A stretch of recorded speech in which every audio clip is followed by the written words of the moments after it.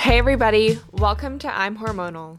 This is a podcast where we talk about how to support our hormone health, menstrual health, and how to lean into cyclical living. If you are trying to understand the signals that your cycle is sending you, then you are in the right place. I'm here to share practical tips and information with you that will support you on your quest for hormone balance. I'm Bridget, a functional hormone specialist and menstrual cycle coach, and I'm here to guide you along this journey.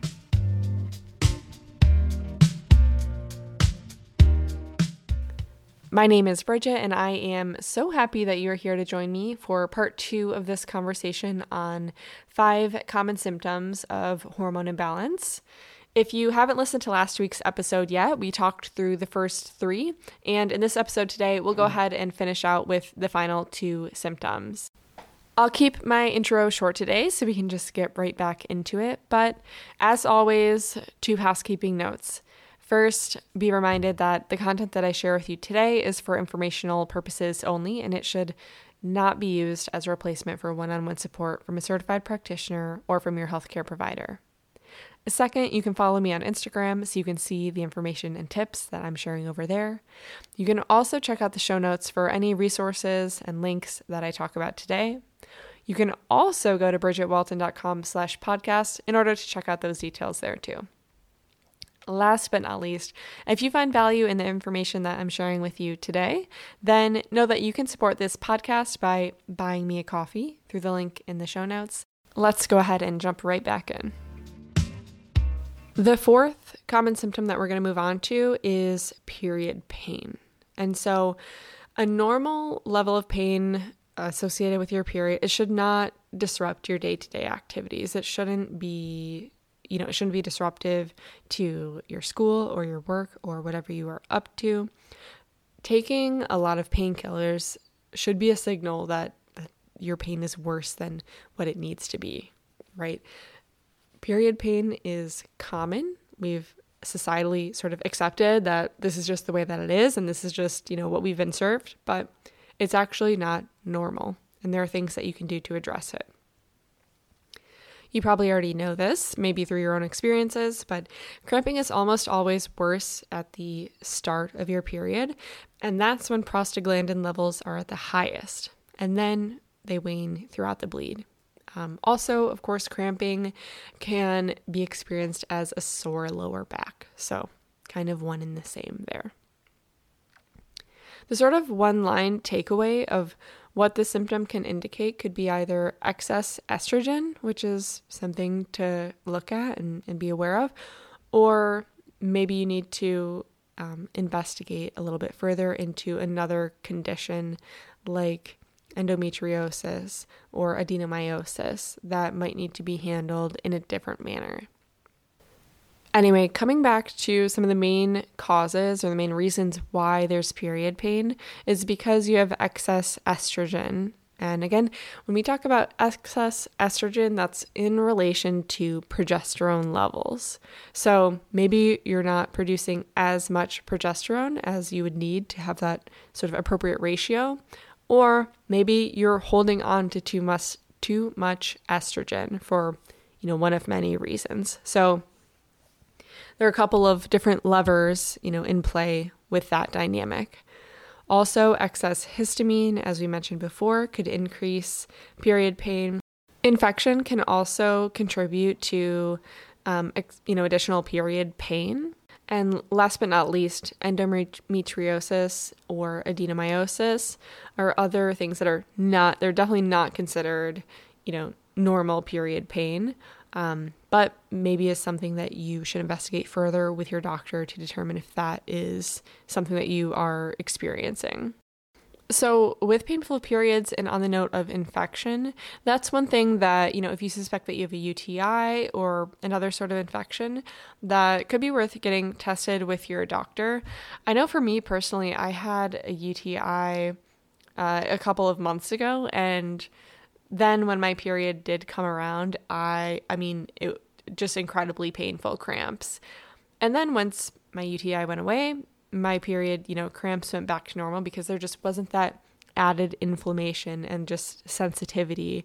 So man, yeah, I hope that that's none of you out there, because that was exceptionally lame. But just one thing to consider, if you're like, wow, this really isn't normal, and why this month are my cramps way different than they were last month, just something to consider there. Coming back to the Dutch test, this is another good one for painful periods, because understanding how estrogen is being detoxified and how it's metabolizing can really help clue you in on what are the proper routes to go in order to balance out those levels of estrogen in the way that you want to see them. Let's look at a couple of recommendations for period pain. And first, avoid dairy, or, try to avoid dairy as much as you can. Cow dairy specifically, but try it out and see how you feel and what you notice when you avoid dairy. This is more of a preventative thing as opposed to a reactive thing. Next, consider, taking magnesium, zinc, and turmeric, which can all help with inflammation. With turmeric, you want to take it with black pepper as well.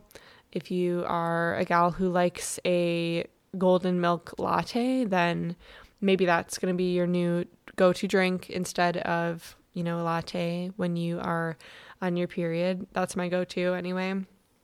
My third recommendation here is that if you think that your period pain is originating from a problem that is like much bigger than period pain, like endometriosis, that you talk to your doctor about it and that you really advocate for yourself. Bring somebody to the doctor, bring your friend or bring your sister or bring your whoever it is that will help to advocate for you. It's oftentimes a long path to getting a diagnosis for endometriosis because it's so complex. And so, yeah, I guess that's just why I think if you think that that's you, then, start getting on that path sooner than later so that you can feel better sooner than later. Okay, team. So we've talked through why low and irregular energy levels are uncommon. We've talked about PMS and irregular cycle lengths. We just talked about period pain. And last but not least, let's go ahead and talk about irregular period durations and why that is atypical and why it should be inspected further. So, period duration. If you are having a bleed that is less than 2 full days of bleeding, then you need to take a deeper look. Also, if you're like, okay, how much blood is light or too light? Know that 25 milliliters is an acceptable, minimum amount of blood to shed. And that would be equal to about 5 regular tampons. So if you're bleeding less than that, then consider why that might be. And let me make a couple of suggestions. So your short period could be a result of, here she is again, an ovulatory cycle, or a cycle in which you're not actually ovulating and squeezing out an egg. Also, PCOS can contribute to short cycles, as well as excess phytoestrogens. So, right, phytoestrogens are chemicals that resemble estrogens. Chemicals, not just like pine sol, but in tofu, right, is like one of the most common or well-known ones. So if you are eating tofu every day, then that could have an impact on it. The first thing to ask yourself really, though, when you're thinking about your light period is, did I ovulate? Did I see any symptoms to tell me that I ovulated, like my temperature changing around the middle of my cycle, if you track your basal body temperature? Or did you see any fertile cervical mucus? That seems like that egg white, kind of stretchy, or like a rope kind of cervical mucus in the couple of days before ovulation. So that's the first thing to note. If you did ovulate, but you still are having a late period, then maybe that could be because, if you smoke, that can contribute to it. If you are under eating, or as I just mentioned, if you're eating like tofu on tofu on tofu, then that could contribute to light periods as well. If you didn't ovulate, though, or if you didn't notice signs of ovulation, then maybe that's an opportunity to look into polycystic ovary syndrome more, as well as considering how can you just nourish your body more and stress less.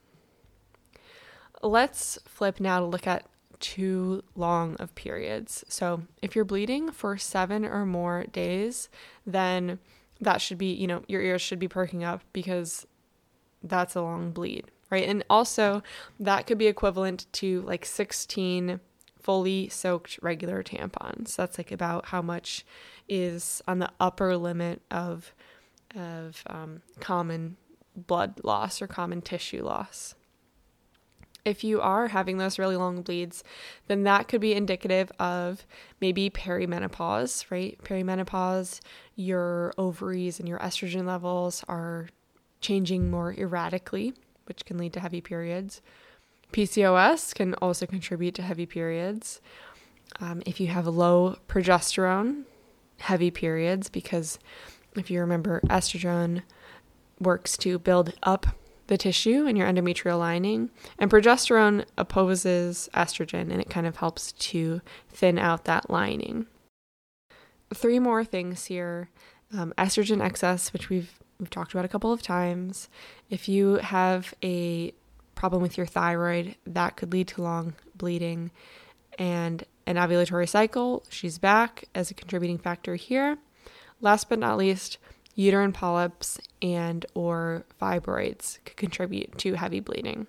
I think I said 3 more things and now I've listed 5, but the actual last thing here that could be a contributor too is the copper IUD. So if you have the copper IUD, you probably got that heads up, or hopefully you got that heads up when your doctor was, installing it, I suppose. But yeah, that can lead to heavier bleeding than what you experienced before.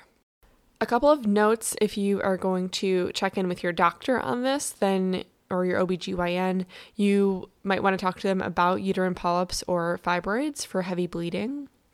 Also, it could be worth going through and asking them to run like a full thyroid panel for you, because low thyroid can result in heavy bleeding. Also, if you're going to go through some testing with them, ask your doctor to test your serum or blood ferritin levels to see if they're regular, because if your ferritin levels are low, then you might want to consider taking iron biglycinate in order to make sure that your iron levels are where they should be. Iron and ferritin, they work together essentially in your body. So a couple of recommendations here. And again, these are preventative, not reactive so much, but consider avoiding cow dairy. Also focus on keeping your insulin levels low. Like, okay, cool. How do I keep my insulin levels low?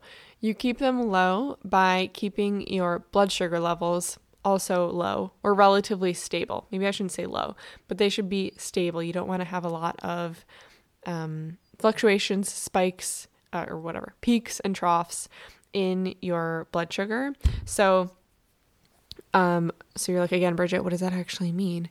Well, if you are focusing on eating meals that have protein and fat, and maybe focus on eating those parts before the carbs, then that's going to help you out. The next recommendation, exercise regularly. Movement is good. And last but not least, focus on supporting your gut microbiome and making sure that you have a healthy gut microbiome, because that's going to help you eliminate estrogen as best you can. Now that we've made it through all the good stuff, what you can do is go to the link in the show notes so that you can get a download of a template that walks you through everything we talked through today, right? So what are the 5 symptoms? What should you be looking for? And what are a couple of tips that you can, use and take action on in order to address these symptoms? So go ahead to the link in the show notes. You should also be able to go to bridgetwalton.com/common symptoms, and you'll be able to pull the PDF from there and use that as a resource, print it out, do whatever you want, and have that to work with to address these symptoms. For your practical weekly tip, we mentioned it a couple of times, but try avoiding dairy for a couple of days and just see how you feel. Like just listen to me for a second, right? You don't have to have it forever. You don't have to do it forever. But do you notice a difference?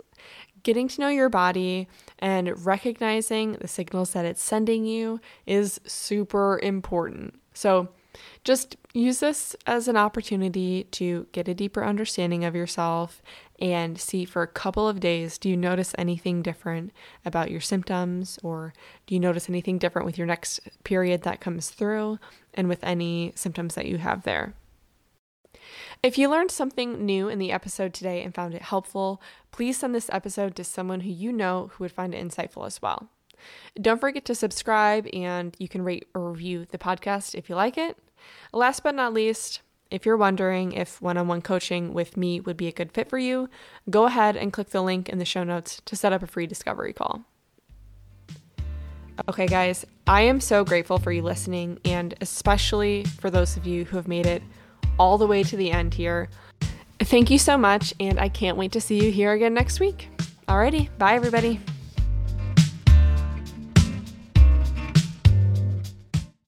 Consider, again, avoiding Dow carry. Yeah, avoid Dow carry. I wonder who that is.